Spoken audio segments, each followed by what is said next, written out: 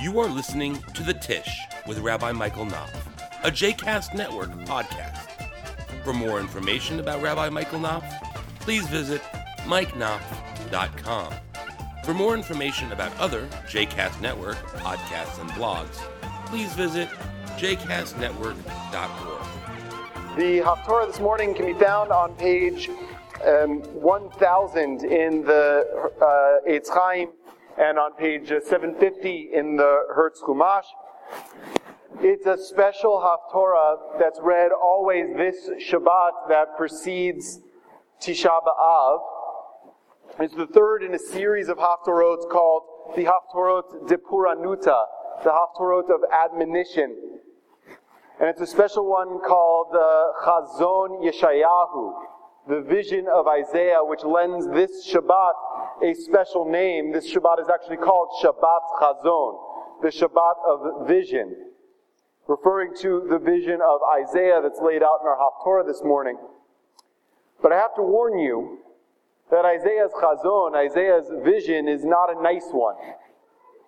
And in fact, Isaiah brings the fire and brimstone to his vision, or he sees the fire and brimstone and reports it to the people, telling them what kind of behaviors and what kind of activity, if the people of Israel are not careful, are going to lead to the destruction of Jerusalem and the Jewish people that we know inevitably happened in Isaiah's time when the Babylonians destroyed the temple in 586 BCE.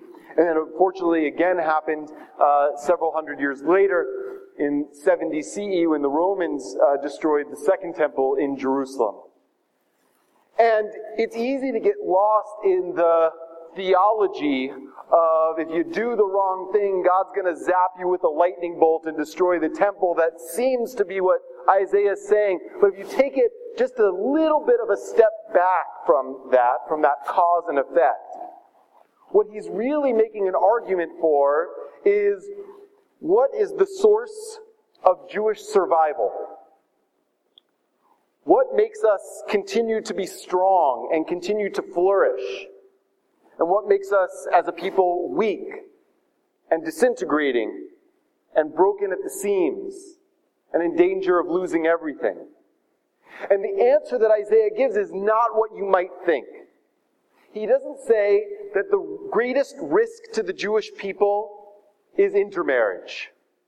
He could say that. He doesn't say that.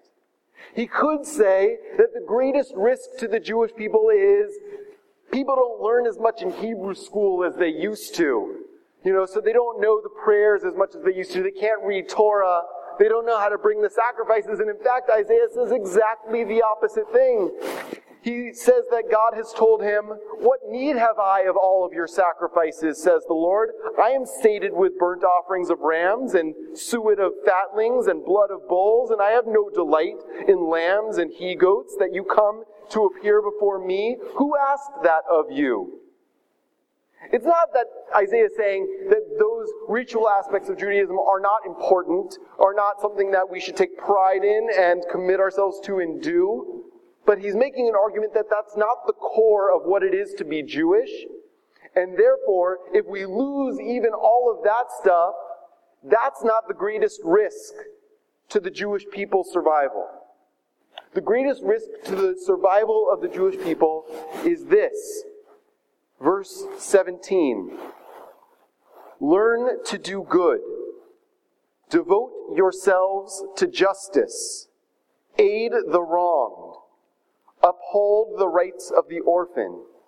Defend the cause of the widow. The greatest threat to the survival of the Jewish people is that we are not living up to our most core and sacred values.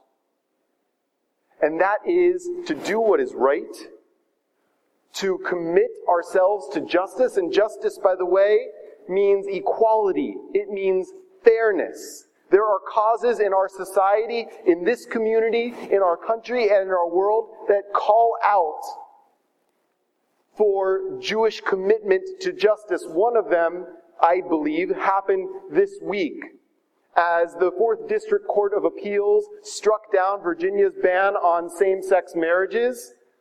That, I think, should have Jewish people at the forefront, storming the gates, saying, this is an issue of justice.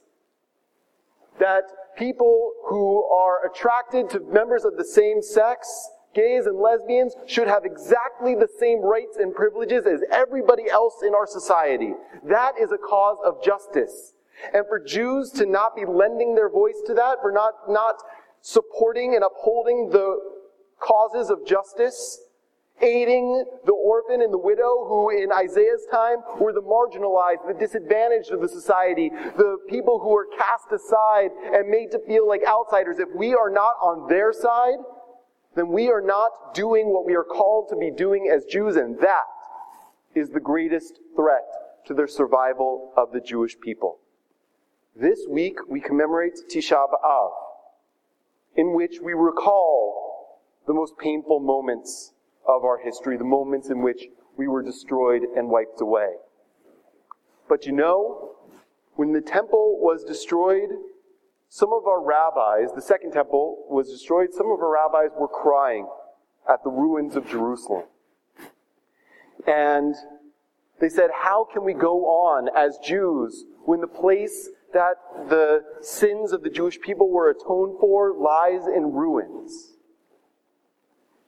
And the response that other rabbis gave is that a temple is not going to be what keeps and saves the Jewish people. Acts of love and kindness, commitment to living Torah, and the pursuit of justice and righteousness, that is what is going to save the Jewish people. Ki chesed chapatzti, God says, because love is what I want, velo zavach, and not sacrifice. Continue coming to synagogue. Continue encouraging your children to marry other Jews. Those are important things. But unless we are at the forefront of causes of justice, we aren't fulfilling the Jewish mission in the world.